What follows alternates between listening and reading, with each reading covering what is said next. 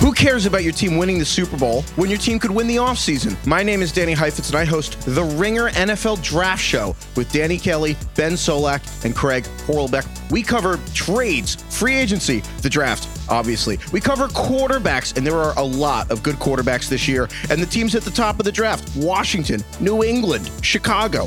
Big teams with big histories. Listen to the Ringer NFL Draft Show on Spotify.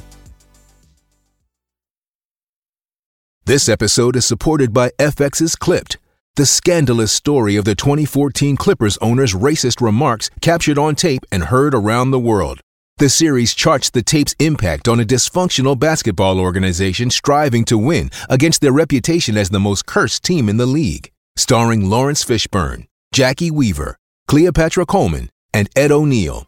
FX's Clipped, streaming June 4th, only on Hulu. This episode is brought to you by Pure Leaf Iced Tea. Go beyond reality with new Pure Leaf Blackberry Iced Tea and discover a berry delicious world bursting with unexpected blackberry flavor. A world so full of refreshing blackberry iced tea that you may never want to leave. But there's always time to linger. Try new Pure Leaf Blackberry Iced Tea. Visit Amazon.com/PureLeaf and enter 20 Pure Leaf for 20% off your purchase of new Pure Leaf Blackberry Iced Tea.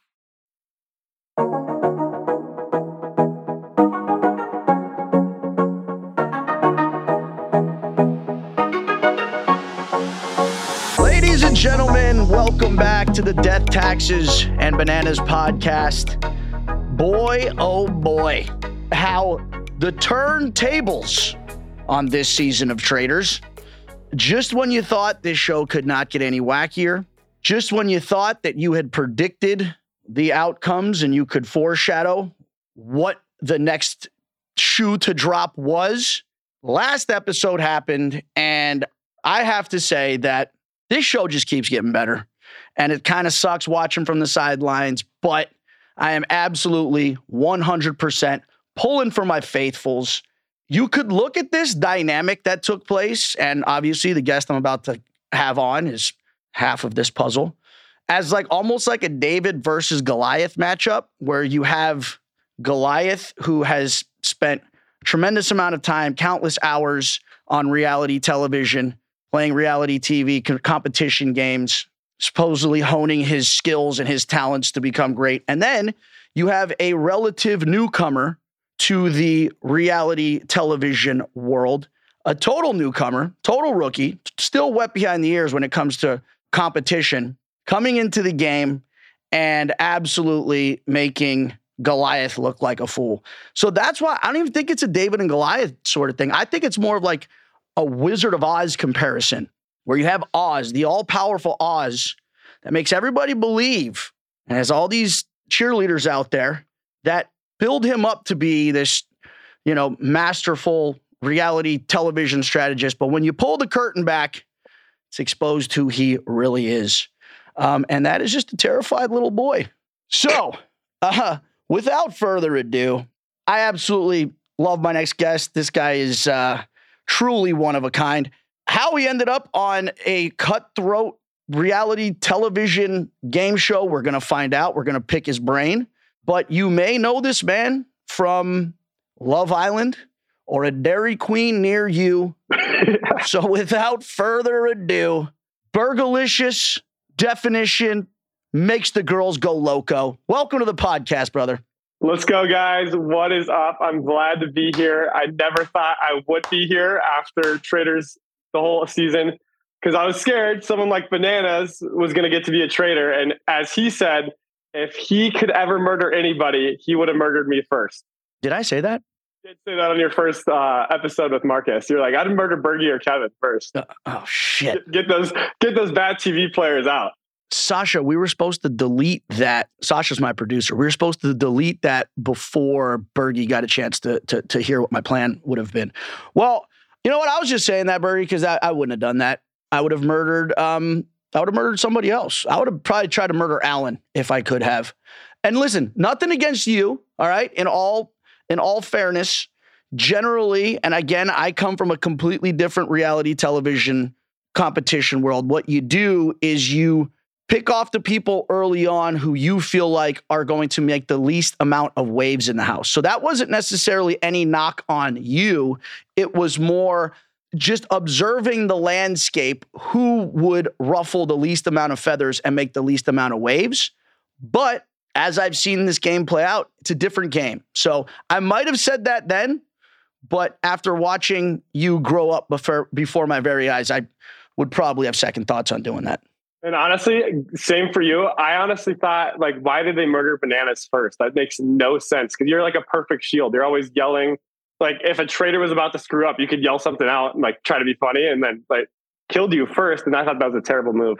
You want to know something, Bergie? And I didn't think about this until like the other day when I was watching episode 1 back, because I had to recap for another episode that I did. Not that I don't think would have been able to necessarily beat Janelle to that first shield in the first competition that we did. But do you remember when we were all untying ourselves from the post, who was the last person that literally was there probably 10 minutes into the process still trying to get you untied from that goddamn post? You were Bananas. You were still there. And I was like, just go, get in the boat, get out there. Stop helping me get out of this untie. Like, we're wasting time. And you were just there trying to help me untie. I had a professional fisherman that tied me up, I swear, for a solid 5 minutes. And everybody else only got tied up for 2 minutes. My guy was just tying knots for fun. Bro, you had you had a professional hangman tying like a hangman's noose around your wrists, because they didn't really show it, but your knots were impossible to get untied. And my, I guess, strategy then in the game was like, I just want to appear as like I'm a team player. You could have been a traitor for all I knew. So I'm like, who knows? Maybe Bergie's a traitor. Maybe he sees me helping him out, untying him. He'll throw me a bone. Unfortunately, that wasn't the case. I guess I'm not your type. But yeah, that was so that, no shield for your boy. And I personally wasn't worried about getting shields in the beginning. I was like, there's so many big targets in this game. Yes. And I just, stay under the radar. Nobody's going to kill me for at least halfway through the series. Yeah. You want to know something? In a weird way, I kind of felt the same way. I guess, again, the thing is, the background I come from on competition shows is obviously you don't want to win per se right out of the gate, because that makes you a threat, but you want to give the impression that you are there helping everybody else. But also on the show I come from, you're usually not helping a team. It's either you and you're either competing individually or you're competing as pairs. So the fact that I had the opportunity to help the entire group win, I thought that even if they see me as a threat, their desire to win money and to pad their own pockets will outweigh their desire to get rid of me. But that was a gross miscalculation, because apparently the person who was the traitor, Dan, who got rid of me, wanted me gone more than he wanted money. Yeah. Did you watch season 1 before coming to season 2? Bergie, I didn't watch anything before I came in, which was part of my strategy. Did you? I did. I had 20 days. Like, I was told, when I was leaving Fiji, hey, did you want to go do Traitors? We would love you to go do Traitors, because you have this huge fan base. I think we're going to get people from Love Island to watch Traitors. And I was like, hell yeah, I would want to do it. So then in that 20-day span, I got to just watch the show. I came up with a strategy. Obviously, I wanted to be myself. And I bet the best way to be successful was to be a faithful, because a traitor is something that I'm not. And I felt like I could just stay under the radar, don't give out too much information, but give out information. Unlike Dan. Dan gave nothing. You go sit and have a conversation with him. He's like, yeah, that's a good point. I'm like, give me something back. I'm giving you information. Give me something back. We're sharing, and you're not giving me anything. What Dan gave out was worse than nothing. He would just make these very bland, cookie cutter, vanilla statements. It was almost worse than saying nothing. Yeah, oh yeah, at the end of the day, we'll see how it is, or I'll let me sleep on it, or yeah, everything's coming together, or just stuff like that where you listen and you're just like, all right, what does that mean? There's absolutely no substance to what you just said. Give me a name. Give me a yes or no. Point at somebody. Do something. The worst one was when Tamara was murdered. He said something along the lines. He was like, I was so close to coming up with a name, and now Tamara just throws everything off. I'm like, you're a traitor. You're a traitor. You're the one that just killed Tamara. And now it's like, how can you not like I was so close to figuring it out. Now I'm like, I don't know. But like, who were you thinking then? Were you thinking Tamara was a traitor? Like, who were you thinking before Tamara was murdered? Just give us something here. Well, you knew it was bad when even in the turret, when he was talking with Phaedra and Parvati, when Janelle, it was last episode when Janelle got murdered, maybe. And they were in the turret or banished, and they were in the turret. And they were like, you're going to have to start switching up your game. Who are we going to go after, or what are you going to do? And instead of like giving them some sort of a game plan or strategy, he goes, I'm going to sleep on it. And they were like, you're even keeping secrets from us, and we're the other traitors. Yeah, I think he knew in that moment he had to betray one of his traitors, and he didn't want to tell him which one he was going to. He didn't want to say, I'm betraying Phaedra tomorrow. Like, you're not going to say that to your traitors. Yeah.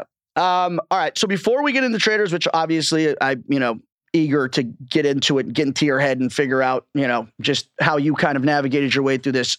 You just had mentioned how you came directly from Fiji, from Long Island, Love Island for Traitors. So how did your journey into the reality television dating world begin? Because you aren't necessarily the stereotypical, prototypical fuckboy dating show Love Island type. You don't exactly fit that mold. So how did this come to pass?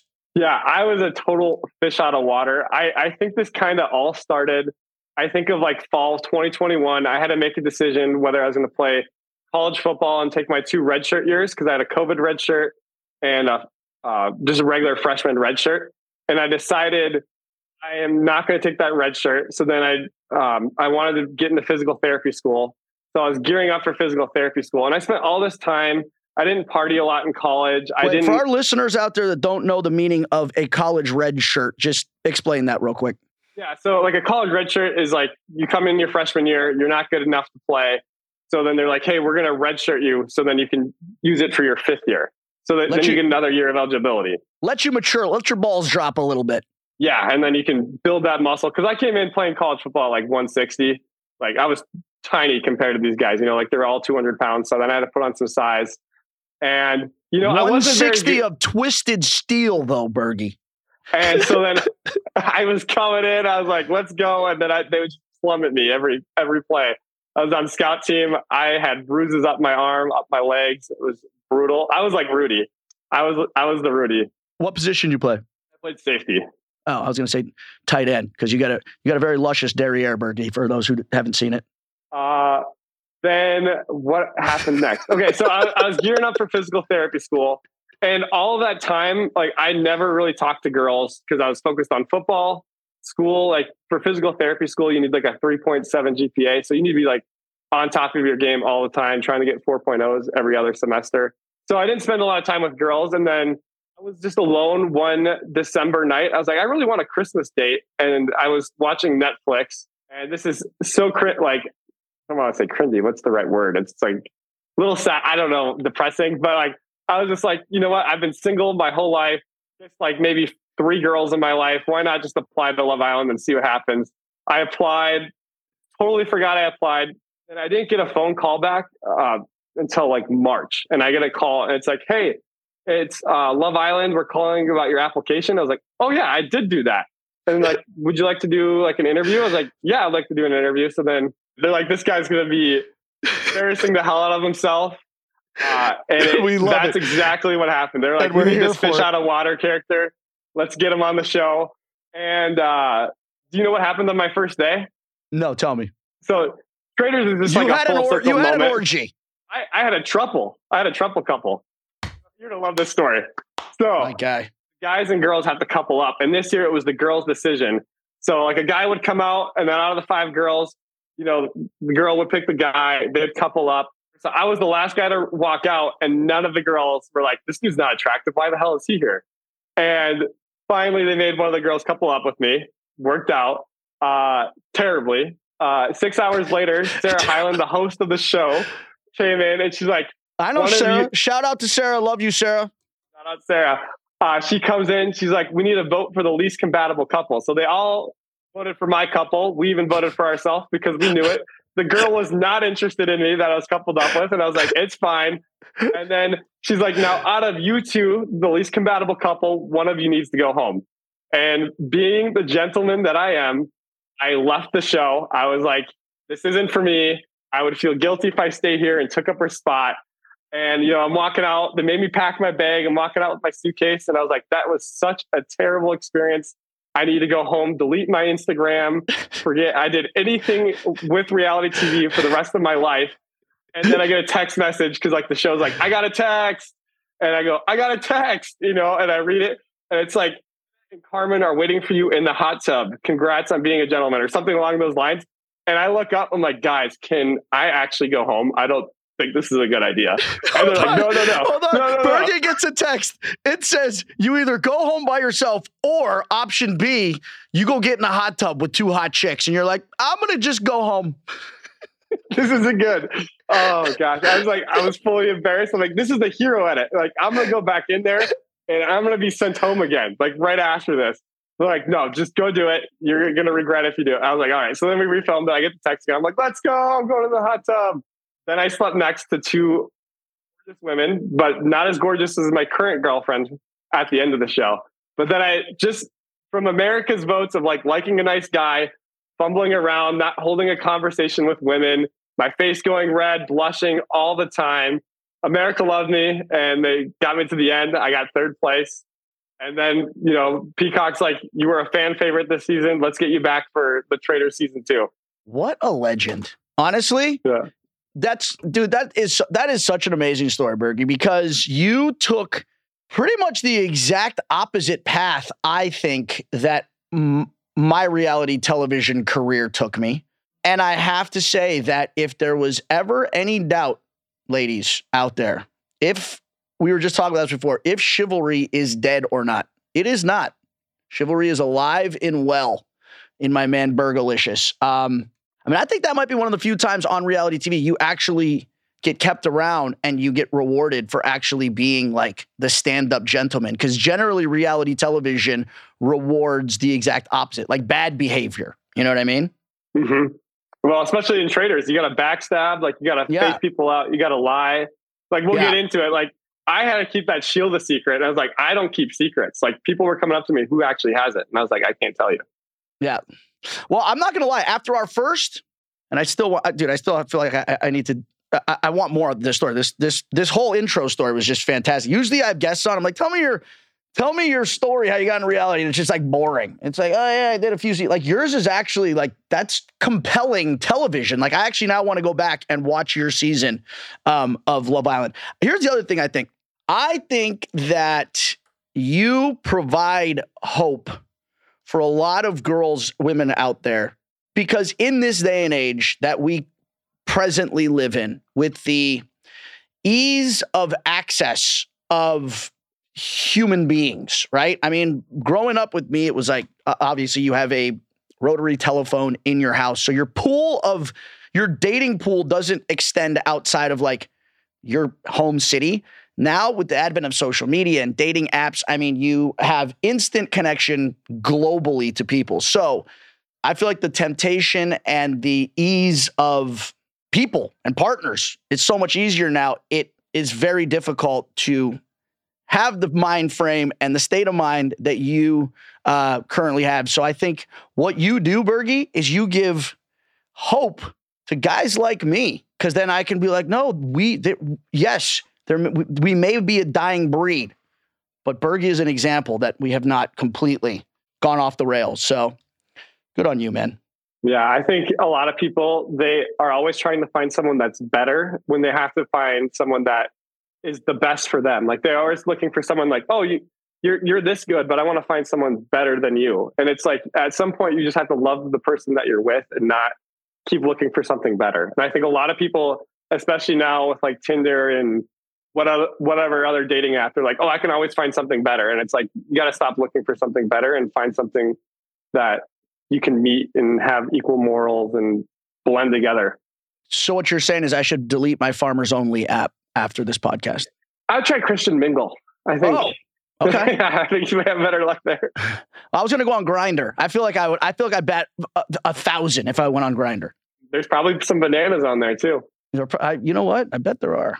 And you know what you just said? It's actually a very good point. And this does not just apply, I feel like, to dating. And this doesn't just apply to like relationships and promiscuity. It just applies to life in general. Sometimes the wealthiest people, a lot of times the wealthiest people that have the most toys are the most unhappy.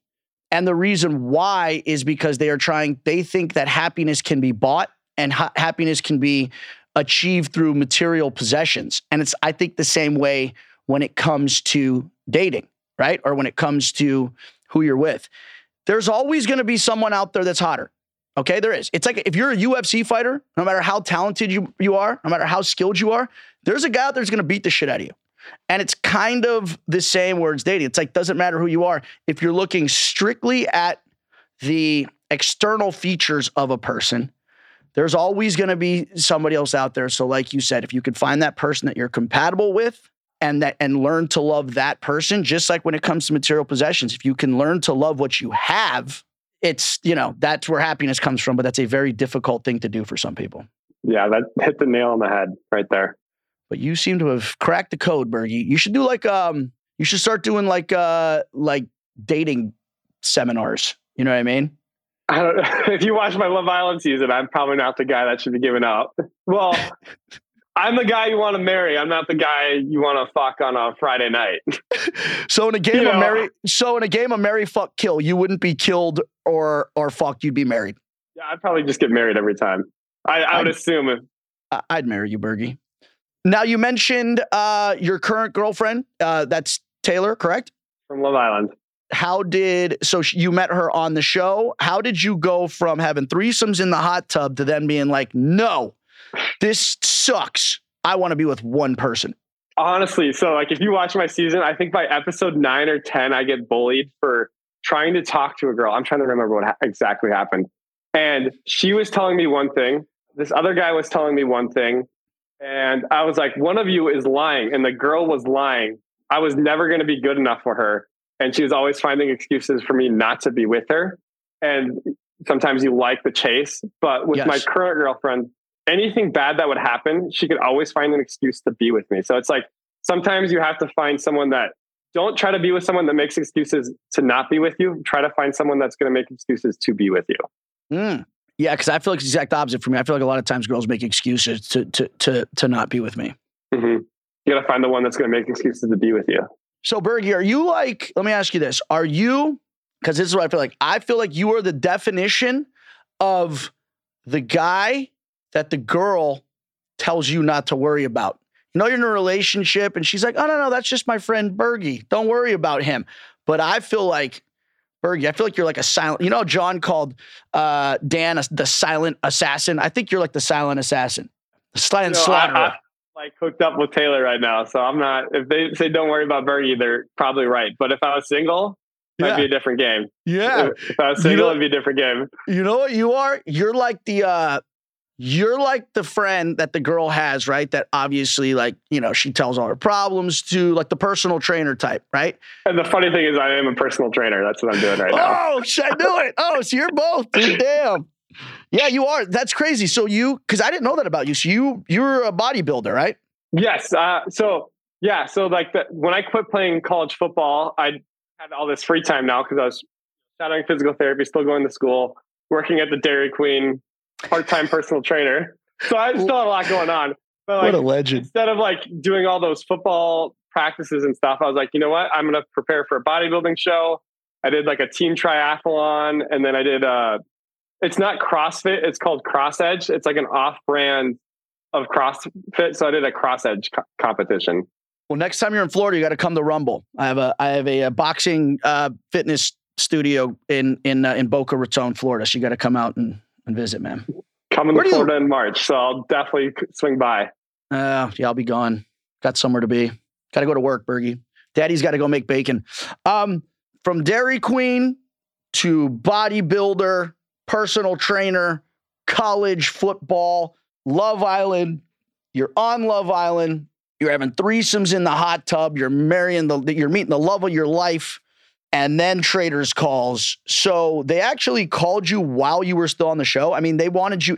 That's what's so funny is I didn't know who you were coming. I didn't know who a lot of people were. Yeah. The only ginger Bergie that I knew was Wes Bergman from The Challenge, who was left on the doorstep of a fire department as an infant and is one of the most difficult human beings to look at and terrifies small children to this day. But I digress. So they called you then to come on Traitors while you were still on Love Island. So what was that conversation like? I was just going to say, we were done filming Love Island. Okay. I hadn't flown home from Fiji yet. So they put you back in a hotel because Love Island is like 2 days ahead of what the public sees. I was in the hotel, spent the night with my girlfriend, and then they knock on the door. And then you go meet with the executive producers of Love Island. You're like, hey, thank you so much for giving me this opportunity. And then they thank you for doing Love Island. And then friends lasted like 15 minutes. And then I left for about an hour. And she's like, where the heck were you? And I then explained this story. I was like, well, I met with the Love Island EPs, and then I met with Sharon and, some high ups of Peacock. And they're like, would you please come to Scotland? And I said, yes, but let me talk to my parents, because I still haven't talked to my parents in 2.5 months because I left for Fiji, and I never got to talk to them again until that night. So then I call them like, hey, because also I was supposed to go to physical therapy school in September. And on August 10th, I got the therapist to call my dad and say, I need to defer for a year because I'm going to be in Fiji still when school starts. And I wasn't going to be able to go to physical therapy school like I need the red planned. shirt. I need the red shirt physical therapy school. Shirt. Yeah. So, and physical therapy is really tough to get in. So I didn't even know if they were going to defer me, and they luckily deferred me. So be like, Professor Doc, I'm chasing ass around Fiji for a while. Now I go to Scotland and murder some people. Okay. Give me a year off. You're off. I'm going to take this reality TV as far as I can take it and enjoy it. Yeah. Because also too, I'm going to include this. I'm someone like, that was my first time getting on a flight in over 10 years. And I was scared navigating an airport. Like, I've never left the country. So this was all brand new to me. And I was like, this is a once in a lifetime experience. And I was like, yes, I'm never going to get to see the world because I'm going to be in debt. I'm going to have to be a traveling physical therapist to like pay off all this debt. And then, but reality TV happened, and I'm taking the blue pill instead of the red pill. Where are you from? Minnesota. So I live like 30 minutes away from Janelle. Oh, no way. Oh, dude. Love Janelle. Did you guys meet? Had you met before the season, or you guys didn't meet until you got there? This is funny. Janelle's actually a Love Island fan. So she Instagram DM'd me between Fiji and Scotland, like that 10-day period. She DM'd me and said, it was so much fun watching you represent Minnesota. Wow. And I do reality TV. And I was like, I followed her back. And then we're in the same van heading to the castle. And I was like, Janelle, you're the reality TV star from Minnesota that DM'd me. That is wild, dude. Did you watch any other? Were you familiar with any of the other franchises? Big Brother. Like, are you a reality fan? Like, did you watch reality TV? I'm a reality TV star fan, but I haven't been keeping up since I was in college. But like, I did watch Survivor. I probably have seen Sandra's season, but I didn't recognize Sandra or Parvati. And then, I've seen episodes of The Challenge, but I didn't recognize you guys. Like, I sit down, I watch a couple episodes, but I don't like watch season after season. But now I am. I've gone back. I've been like watching The Challenge, watching Big Brother season 6 with Janelle. Like, I'm just going through them all. Watch House of Villains. I've been told that on Peacock too. Watch House of Villains, man. So let me ask you this. So going on then, you knew that there was going to be people from all different types of reality competition show franchises. Again, Big Brother, The Challenge, Survivor. Were you worried? Was part of your strategy, I guess, to be like, oh, these people know? Did you feel like because there were people on there who were successful in the past in reality competition shows, that these were people you felt like you were going to have to potentially target? Or were you kind of like, let me go in and just give everyone a fair shake, regardless of their reputation or history, and let me make a decision for myself? Yeah. So what's also tough is the cast got leaked. It wasn't the real cast, but it was some of the cast got leaked before I left for Scotland. It was like a day before. So I had time to like look up everybody. And like, of course, I was like, is this cheating? Is this not cheating? I don't know. And then, I get to the castle and everybody kind of like, Bergie, you ain't, listen, alliances. If you ain't cheating, you ain't trying. Yeah. So I knew you were there. I knew Dan was going to be there. I knew Janelle was, actually, I didn't know Janelle was going to be there. I knew CT was going to be there. I'm trying to remember who I saw. I didn't see Deontay Wilder.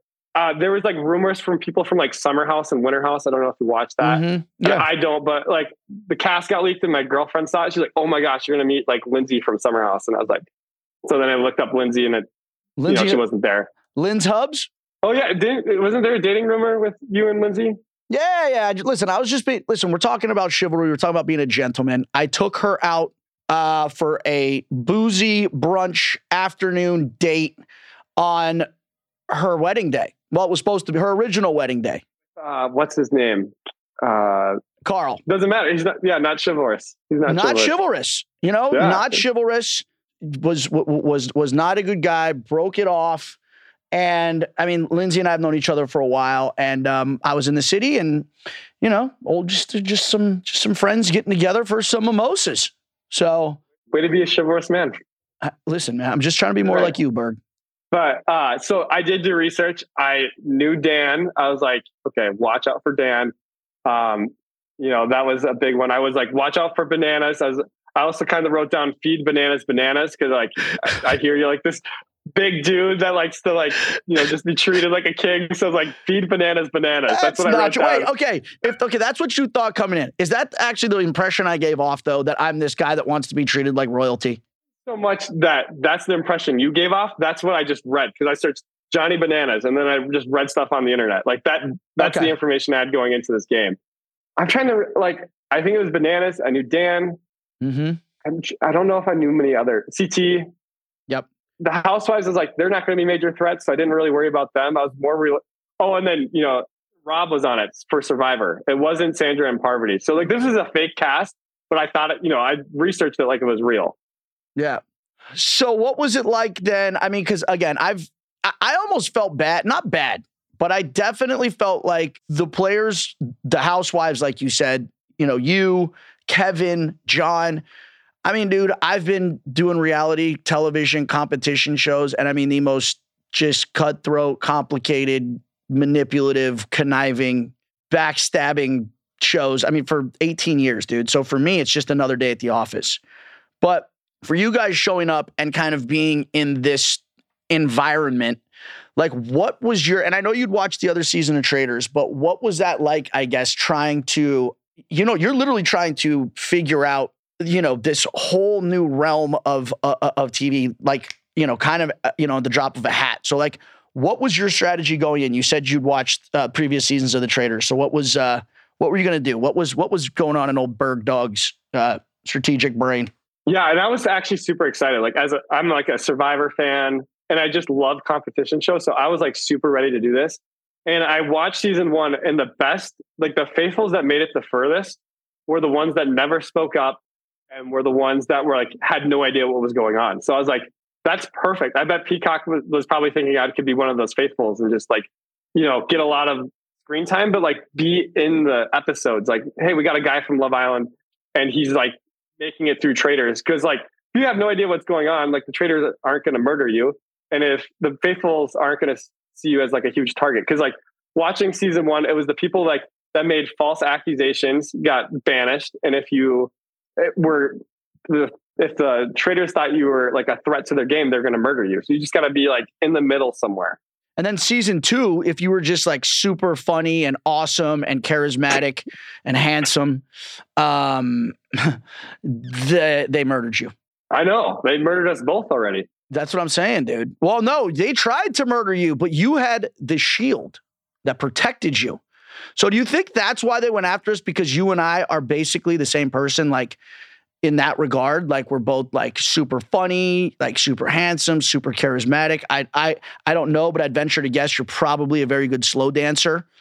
So do you think that's why they killed us both? Because we were such huge threats? They were like, I can't. Parvati was like, I saw Bergie slow dancing in the kitchen. We need to get rid of him right now. Do you think, or do you think what happened is like, after they murdered me, they were like, why is Bananas still here? Because you and I are so much the same person. They thought that you were me. They must have. like, the rosacea just comes out, like the red in the face. Like we both have the same problems. Speaking of rosacea, that was actually one of my favorite parts. I mean, I wasn't there long, obviously, but one of my favorite moments, dude, it was right after the round table. Okay. Now listen, I was given way too much credit. All right. I had not a goddamn clue after that round table who a traitor was. They were like, oh, the sleeve. And I heard of this, and Allen slowed down behind this person. And there was a perspiration fingerprint on CT's jacket. I'm like, guys, nobody has any fucking clue what's going on here. Let's be real. Everybody looked nervous after. Like, nobody knows anything. So we go to the bar, and Ekin-Su just starts grilling you, dude. And I remember walking by, and I mean, I didn't really know you all that well, obviously, at that point. We'd only maybe spoken a few times. And, dude, you were beat. I mean, when I tell you beat red, like... My neck was just red. It was just, I was like, oh my God. You were pouring sweat. And I'm looking at this being like, okay, she's either on to something and this guy's just a terrible liar, or he's actually like this nervous. And it turned out that you were just actually that nervous. Yeah. And like, the thing is, like, I'm very uncomfortable in the beginning, like getting to know people. And like, that first, that was Ekin-Su's and I first conversation. And she's like, why are you talking fast? You didn't do this in other conversations. And I wanted to go, well, we've never had another conversation.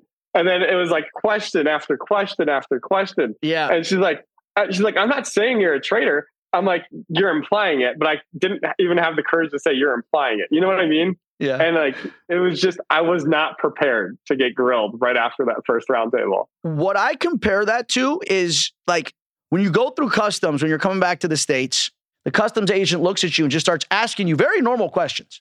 What do you do for a living? What's your name? What were you doing in this country? And dude, like even though you haven't done anything, you feel guilty. You forget. You're like, oh my God, where was I? What was I doing? Because this situation is so intense, I feel like I'm guilty. And it's almost like, I feel like that's what was happening to you in that moment. That's exactly what happened to me. Because I walked out of that round table. I'm like, even though I just didn't get picked as a traitor, I still need to be a faithful. Because like the littlest things in the beginning is what gets you banished. Like Peppermint making a face got her banished. Yes. That's all we had. Peppermint did this. Yep. That's what's so scary. Well, early on, and it's weird. It's what works on normal reality shows, but doesn't necessarily work in this one.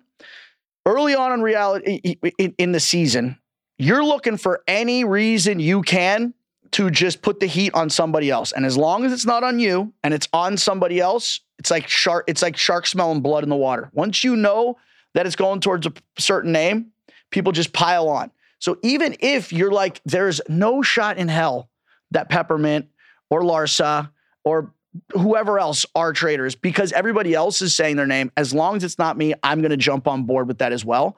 And it kind of did a disservice, obviously, early on to the faithfuls by just, being lemmings and just kind of not like being one monolithic, thought process, as opposed to everybody kind of having their own ideas. Yeah. And it sucked. Those first two roundtables really did suck. And that was the advice from Sandra that I got. She's like, you have nobody else to call out without any valuable information. Don't do it just for the sake of it. Sandra's like, if it's not you, jump on the train. Because if you try to stand out and then it turns out Peppermint's a traitor, you're done. You're done the next day. Like, even if you had no idea and you were trying to defend Peppermint, like if you have no information anywhere else, you have to jump on the train. That was the advice I got from Sandra. Must have been frustrating though, going through that. And because that's sometimes the hardest thing to do is just keep your mouth shut. Must have been so frustrating knowing that the people who were getting targeted and pinpointed weren't traitors.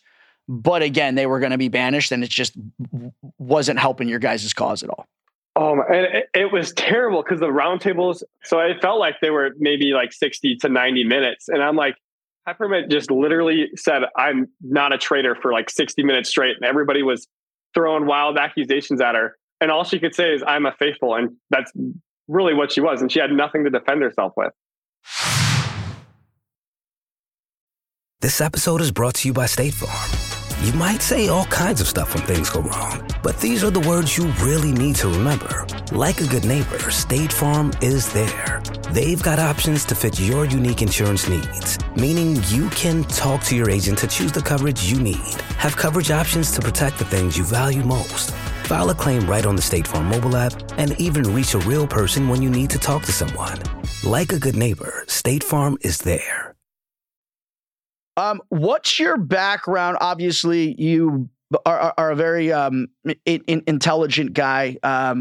What's your background, I guess? Are you someone that's like, are you someone in the past who's kind of been like a crafty guy? Are you like an industrious type? Because your strategy on the graveyard challenge of, timing the lights and timing the light patterns, which is what literally won you guys any money in that competition. Where does that come from? Was that something that just happened spur of the moment, or are you kind of like just a strategic thinker in that regard? I think I'm just a strategic thinker because like every time someone got eliminated, I still remember the lights are the pattern of the lights. Like there was a light in the left here, and then there was a light over here, and this one they like just went this way. And then, by the time the lights did one movement, someone else would just run into the light. I'm like, how are you guys running into the light? Like just run away from it. Don't run in the direction of it. And then the light would start here again, do the same movement, and then it'd come back. And then people weren't listening to me too for like the longest time. It was like maybe, 10 minutes of shouting. And then finally, they start listening. And then it was just like, I had like people behind me and it was just like, we were one movement around the graveyard. And it was so cool to see that pay off. And I'm just yelling which way the lights are going. And I just had it all down. And then we, got into the mausoleum. And then, then we just tore that graveyard to pieces, which was really awesome. That's that's why I've always been a thorn in production side through my years on the challenges, because I always look for loopholes and I always look for, things that haven't been fully flushed out in games. Now, I'm not sure if that was one of them, if there was supposed to be a strategy to that, or if you just figured it out, but brilliant move nonetheless. And I think that was like the Bergie coming out party. I think that's when you really made a splash and people were like, dude, this guy came to play. Yeah. And honestly, like this is kind of my curse. Like I'm just uncomfortable with people right in the beginning. Like my cheeks are going to be red. I'm nervous, especially when there's so much of us. Like that was kind of the nice part of this game. Like a lot of people, I'm very introverted. So like a lot of people in a room, like it's hard for me to speak out. But like as the game went on, obviously I'm getting more comfortable around the players and there's less and less people in the rooms because they're getting murdered or banished. So it was just like, I really could come out by the end of the game. Like I was, just throwing things out there and feeling more and more confident because I'm like, I have people that actually support my ideas as well. But do you think that worked for or against your game? Because you said in the beginning, your game was to just fly under the radar. Do you feel like once you got more comfortable and once the numbers started dwindling, you became a louder voice, and that then may have been what led to the Traitors then turning their sights on you? Like, I wish I could have just sat through this whole game. But then at the same time, if I never spoke out, people thought of me as this, naive, manipulative guy. I've said this a ton of times on the show that couldn't think for myself. And I really wanted to show myself on the show as well. And I was worried I would never get to like show that, and the Traitors would just murder me randomly one night, and then I never got to show what I actually thought was going on. You know what I mean? Like that would have been terrible. It's an interesting point because sometimes, actually a lot of times, the person that makes it to the end and wins doesn't necessarily win the same way the person that goes on and makes good TV and plays the game right. There's been so many times I've done shows where people, like you said, have floated their way through a show, not made any waves, made it to the end, somehow won at the end, but they're the most forgettable people. There are sometimes, like The Bachelor, for example, there have been people on The Bachelor who were eliminated, didn't win the show, who are actually more successful than the person that won because they actually made good TV.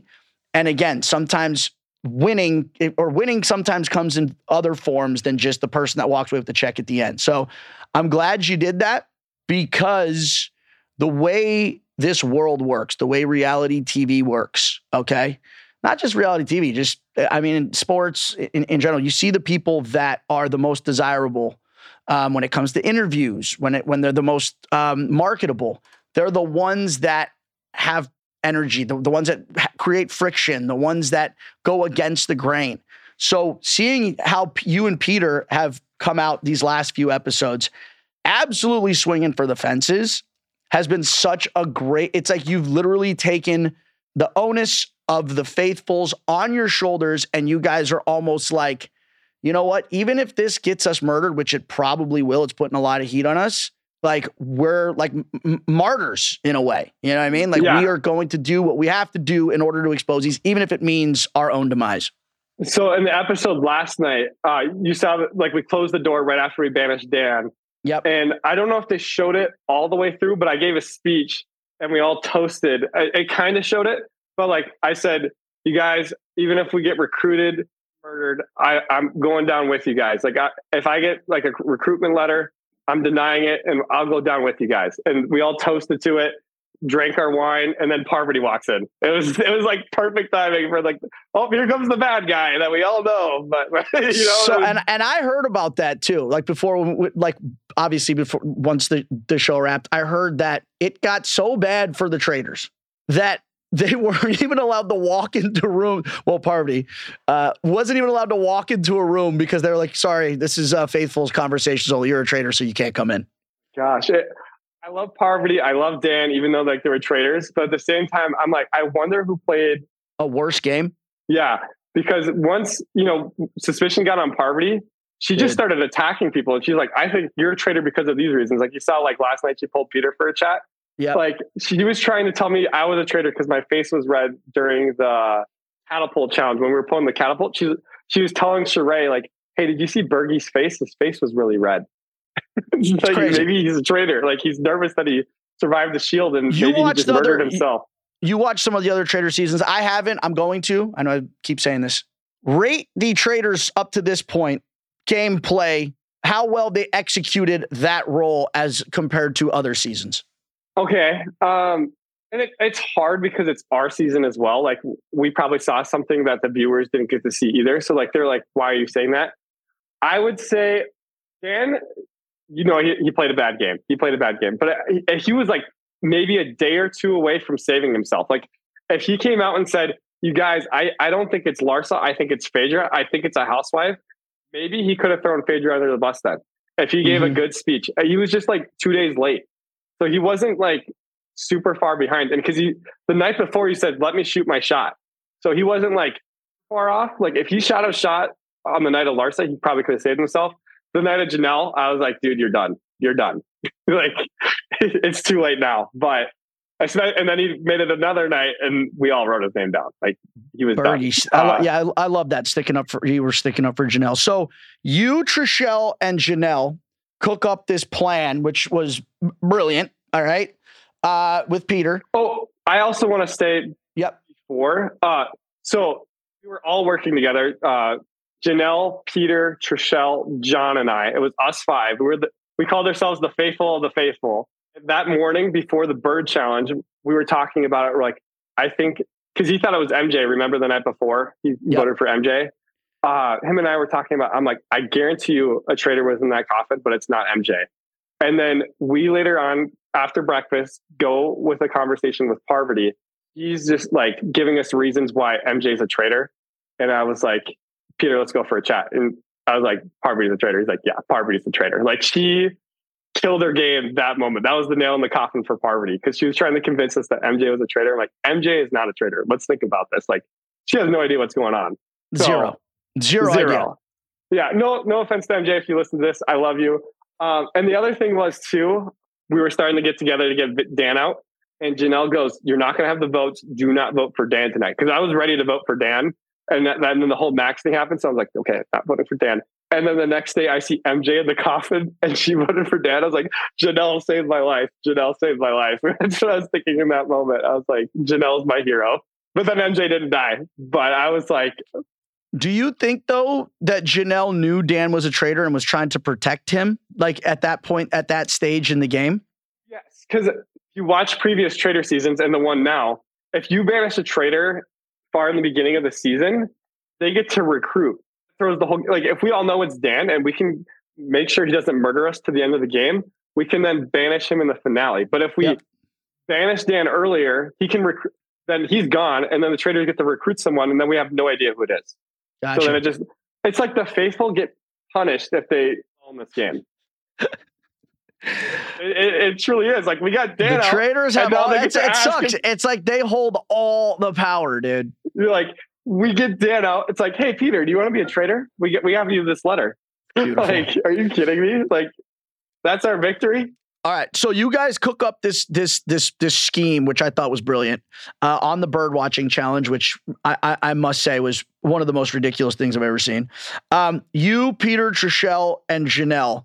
And Janelle said this even before going in. You guys had made the plan to basically let you and Trishelle win the shield, and then you guys weren't going to tell the rest of the cast members who stayed in the castle, who weren't part of the bird watching expedition.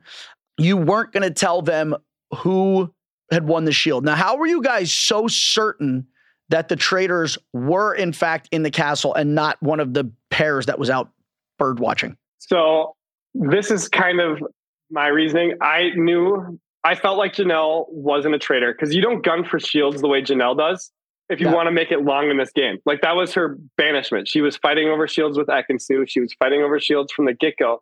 And people and she was loud. She led people to vote a certain way. She didn't lead the max charge, but she led that the Larsa vote a little bit with Parvati, and people didn't like that. And I'm like, you don't, like I said this in the her banishment too. I'm like, you don't speak up if you're a traitor, because you want to make it as long as you can without being noticed and undetected. Because if you bring heat on yourself, gunning for shield just brings heat on yourself, and people are going to get you out of the game. So that's how I was like, Janelle's not a traitor. Peter and we were discussing Dan for a while.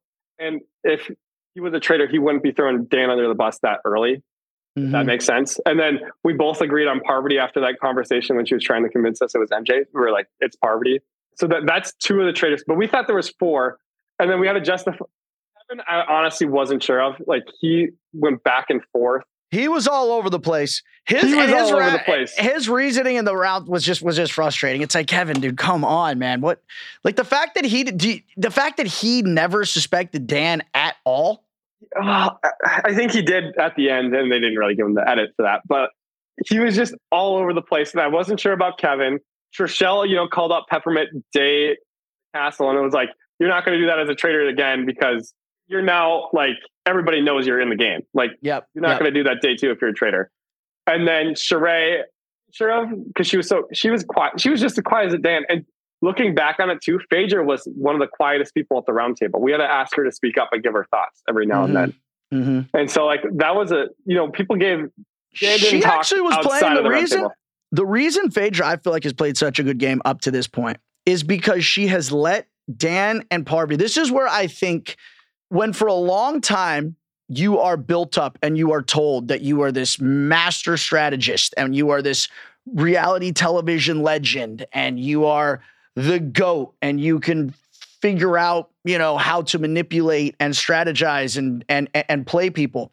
I feel like because that's what Parvati and Dan have been built up for so many years, they almost felt the need to always make very kind of obvious game moves. Instead of just letting things happen for themselves, they felt like they were playing chess and there had to be like a move ahead of the move. And what that ended up doing is it's almost like if you're a murderer and you have an MO, after a while they can start, if you are making the same move over and over, you're going to get caught. And I think Phaedra just let them play their game. I was like, oh, if that's what you guys want to do, that's what you want to murder, go ahead. So it was putting heat on them because it was obvious that that's like the moves that they were trying to make, where she was just kind of sitting back and allowing them to take all of the heat, all of the spotlight, and it was keeping her in the dark. Yeah, and that's a good point. And the only time I ever got suspicious, again, of the housewives, Peter and John thought it was very suspicious when, remember, she killed Tamara. She was like, this is going to be my time. I need to step up. Because people, all of a sudden were suspicious of the housewives. And then immediately there was a murder. And Peter and John saw that as a red flag. Maybe there's still a Bravo person that is a traitor. And now they're like just really trying to get off their trail. Like that was Peter and John's red flag. They were like, there's probably still a Bravo person. And honestly, I want to say this too. I don't think John is like, he's getting the fun at it. Like he's goofy and like, but he's so much more strategic than the show's letting on. He's a politician, dude, in British Parliament. Yeah. So obviously they try and murder you, but you have the shield. So the plan works. What did you think about this strategy on them? Shouldn't they have murdered somebody potentially inside the castle? Because wasn't coming after you, A, very risky because they didn't know who had the shield, but B, also obvious because you literally told Dan to his face in the last round table, 100% I'm writing your name down next. So then you being murdered, doesn't that just completely make it obvious who the traitor is at this point? Yeah, and I'm going to go back a little bit again too. But that night where Janelle got banished, I was furious. And that was part of my other issue too. I get emotionally attached to people, and I just knew Janelle wasn't a traitor. And sitting at that round table, Janelle told you, I called out Dan and Parvati at that round table, and it was like, Dan, who's your number 2? Dan, who's your number 2? And I go, Dan, who's your number 2? And he goes, no, it's just Janelle. And he did that thing that was shown. And then he goes, and I'm like, are you kidding me? And he's like, well, who's your number 2? And I go, it's Parvati. And I'm like, then Parvati and I are going at it. They didn't show any of that. That was my favorite moment of the season.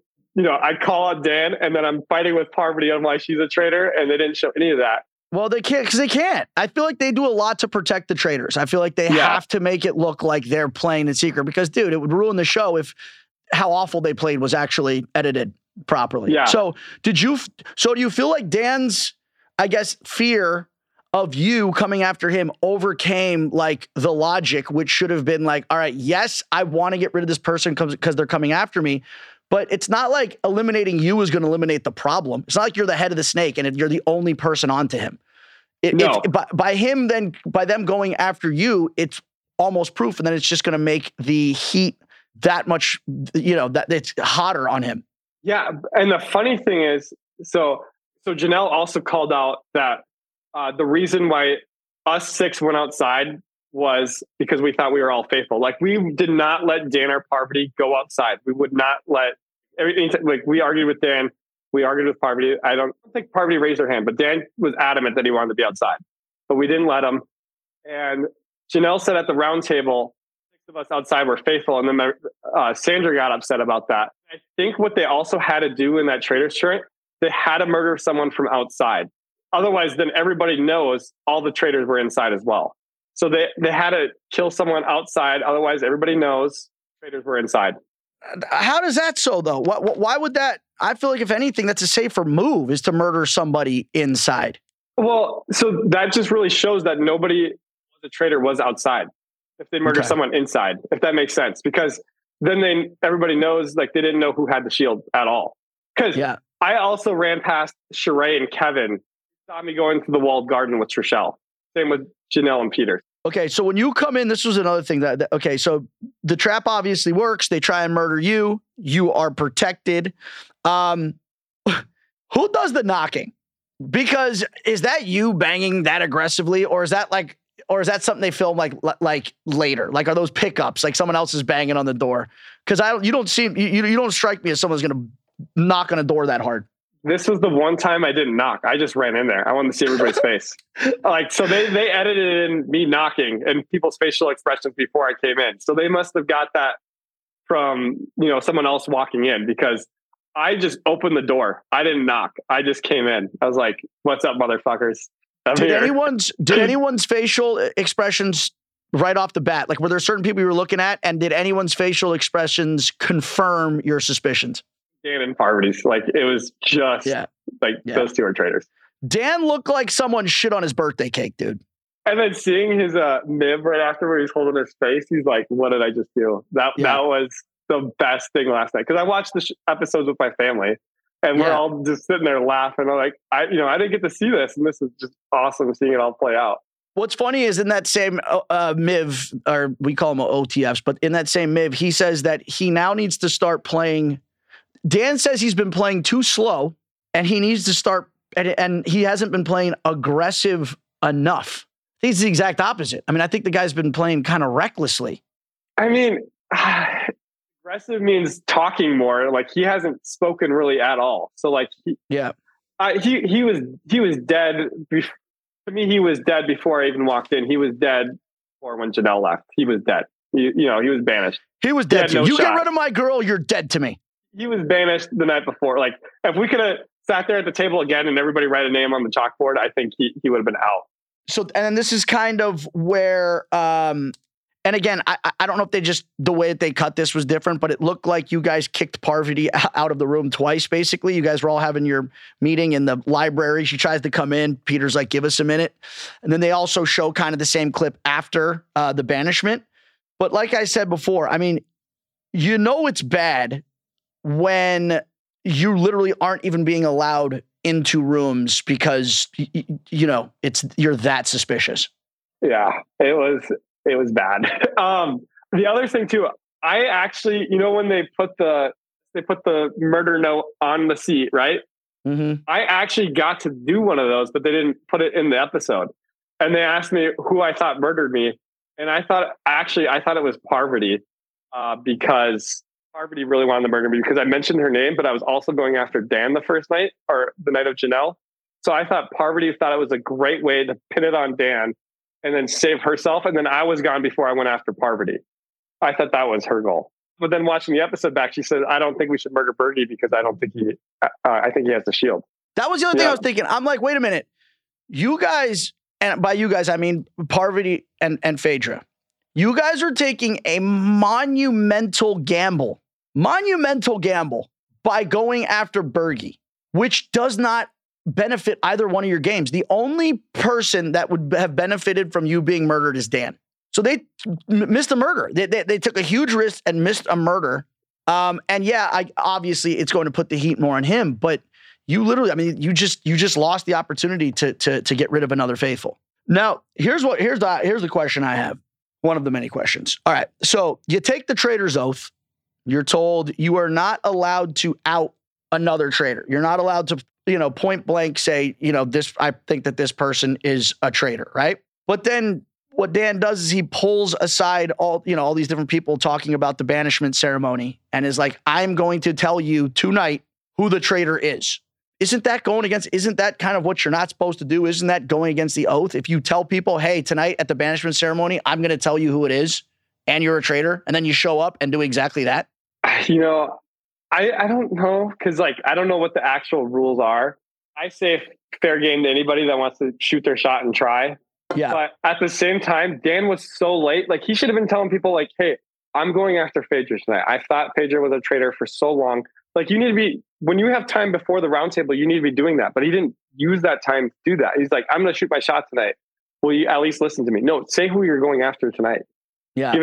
Give us reasons now, so that way it makes sense. Don't do it. Throw it all on the table all of a sudden. Like, give us time to process it. Like, he didn't give us time to process it even. I have to say, and again, I know this sounds biased because I obviously don't like him, but the case that he put forward, okay, the case for why Phaedra should be banished was literally one of the worst arguments I've ever heard in my entire life. Have you ever seen the movie My Cousin Vinny? I have not. All right, well, watch it. Joe Pesci, the guy's taken the bar exam 5 times. Has never tried a case in front of a jury. Goes out and basically makes this argument, and his first day out there proves the case of the other side because the witnesses are able to have explanations for every single argument that he puts forth. And I felt like this is what happened with Dan calling out Phaedra. First of all, every one of his arguments was so weak. So weak, dude. It's like, wait a minute. She hugged Larsa after Marcus was murdered, and she had like a reaction and voted for Ekin-Su. Like, make this make sense. And then the way that Phaedra just kind of sat there, and I don't know, this might have been editing, but was it this, like, I don't know, badass in person where she just sat there, did not say a word, and then just ate his ass up after? Like, almost like let him set a trap for himself, and then she just completely buried him. Was that kind of how it was in person? When he started, let's play a game, I was like, this is something a traitor would do. Like, let's play a game. Like, this is like Saw. Like, the movie Saw, like, let's play a game. I was like, is so villainous already from the get-go. It's like, what are we, 5? Yeah. I was like, I just need to start writing your name on my chalkboard right now. All right, we're gonna play duck, duck, goose. Whoever I tap on the head is the traitor. Yeah. I was just like, oh no. But you know what? Props to him for trying. I do. Yeah. It was fun to see him just try his best and like still be a good sport after he got banished though. Like it was nice seeing that. It was more like he doused himself in gasoline, lit himself on fire, and then Phaedra just ate up all the charred remains. Yeah. And the other thing too, I remember he was giving his speech and then he had like the notes on the back of his chalkboard that he was like doing it, and they must have took that out. But like, and I remember he was tapping his, like he had like 5 or 6 things written down and he'd cross it off. And by the time he got to the 5th or 6th one, he was like, you could just see he was like, I'm losing. I'm like, he's like, he gave up, like he was giving up because nobody was buying it. Like they didn't show that in there, but I feel like if I remember correctly, he got to like the 5th or 6th one and you could just feel it. Like he was like, I'm not winning this. It was bad. That was like all-time world-class fucking epic failure. Like it was so you go from doing absolutely nothing, not saying a word. You know, the saying, it's like, sometimes it's better to keep your mouth shut and let people think you're stupid than open it and remove all doubt. That was kind of like what happened at that round table. It was like he probably would have been better off. Or why didn't he try and target Parvati? That would have been a much easier. I think that would have been a lot easier to get people to buy into her than to Phaedra. Well, we told Dan, you vote with us tonight and we'll save you another day, is what we told him. And he decided, nope, I'm not going to vote with you guys. I'm going to shoot my shot at Phaedra. Wow. Talk about cutting off your nose to spite your face. All right. So Peter, obviously very outspoken, almost too outspoken. I was sitting here thinking like, dude, I mean, you came out right away at breakfast and took complete credit for the trap that you set. You're basically saying that you are hunting all these traitors. And at first I'm like, dude, like, are you trying to get yourself murdered by the traitors? And then it kind of became obvious that that's exactly what he was trying to do. It was almost like a suicide mission. Like, I'm like, all right, I am going to make sure I expose these traitors, take them down, and like I will sacrifice myself and fall on a sword in order to do that. And I thought that was pretty noble. And I feel like you're kind of on the same path with him. But the other thing is when Dan called out Phaedra, Peter started laughing and goes, I just think Dan threw out another traitor's name and looked at Phaedra. And I was like, dang, he might be right. And so, then I was like, I need to stand up for Phaedra right now if she is a traitor, because I want to play the long game as well. Yeah, so and you're her burgalicious. Yeah, I was like, yeah, why would Phaedra want to murder me? If Phaedra was thinking about the long game, she would keep me here if she trusted me. That's what I said, because I was like, if she wants to play the long game, please keep me here. I would like to make it to the end. Yeah. No, Peter was just, bro, I felt like Peter was just like, dude, he was like a drunken fucking cowboy in a saloon, dude, just shooting at anything that moved. And I'm just like, bro, like, take the win and like move on. Like, I get what you obviously really want to, make a point here, but all you're doing now is just making the case even stronger for why you're not leaving the traitors any option other than to murder you. And I think part of our problem was Janelle was the leader of our group, right? Mm-hmm. She got banished, and that just let Peter, John, and I unleash. Like, Janelle was the one like keeping us in the bottle. Janelle gets banished, and we're like, all hell breaks loose. We're coming at you guys. Because we knew we've been talking about Dan and Parvati for like 2 days. And once Janelle left, we're like, screw it. We're ending the game. Because we thought there was 4, and we were trying to figure out the other 2. And once Janelle left, we're like, fuck it. Let's go. Once Janelle left, it was like Bergie was running around like a fucking dude in a hot tub with 2 chicks. That night Janelle left, I followed Dan around and I like yelled at him. Like, he walked by me in the hallway. I'm like, your name's still on my chalkboard. Like, I followed him around. I made sure he was murdered my ass. Hell hath no fury, like a Bergie scorned. All right. I mean, listen, great episode. I honestly think that Dan lasted probably longer than he should have in this game. I know that there's a lot of people out there like, oh, this is just sour grapes. And it's like, nah, this is just confirmation of everything that I said from the beginning. That, I mean, It's almost like making him a traitor was like giving a 15-year-old the keys to like a Lamborghini. It's like, you are not qualified to operate this machinery. Dan is gone. Dan is banished. How good did that feel, by the way, to finally find a traitor?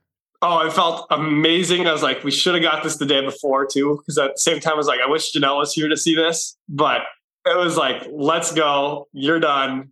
On to the next one. Parvati, you're tomorrow. Dude, the cheering, that's got to suck so bad. It's one thing if you're like banished and you're a faithful, you walk away and everyone's like very melancholy. To be a traitor, to get exposed, and then as you're walking away, everyone's like throwing a fucking party. Like, that must just rub salt in the wound so badly. Oh my God. Yeah. Well, I know for him, he was like, well, that sucks. Well, did you listen to his podcast about his Q&A? Probably not. No, Bergie, I would rather stick a Q-tip in my ear and smack my head against the wall. Yeah, I'm sure you would. But he said like he felt like he let production and his fans down when he was walking out. So he let America. He did. He let the show down by getting rid of the best source of entertainment right out of the gate. Felt great, obviously. Parvati, I feel like she comes out again. She's just playing a deflection game. Let me accuse anyone that's accusing me. Obviously seems to be falling on deaf ears. It's so bad.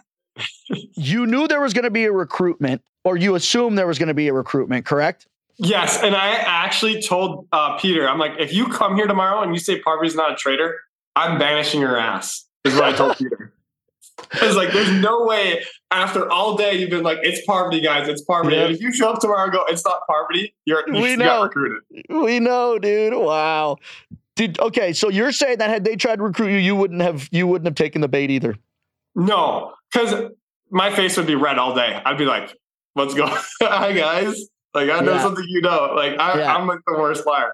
I like, honestly, though, I'd love to give it a shot. I know I'd be probably, like, I just want to see how far I can make it. Like, let me do it one season. Like, come back for, like, season 8. Just let's see how far I can make it. I think you'd be great. You just keep, dude, everyone expects you to be like red and nervous and sweaty anyways. You just keep that up. I think people would be on to you if you came on one season and you weren't. They'd be like, holy shit, what's going on with this guy? Yeah, that's true too. Because my whole family and my girlfriend's like, if you're a traitor, you could easily just make it and just say you're being yourself. Yeah, I wouldn't have, dude. There's a 0% chance I would have suspected you. All right, well, listen, man.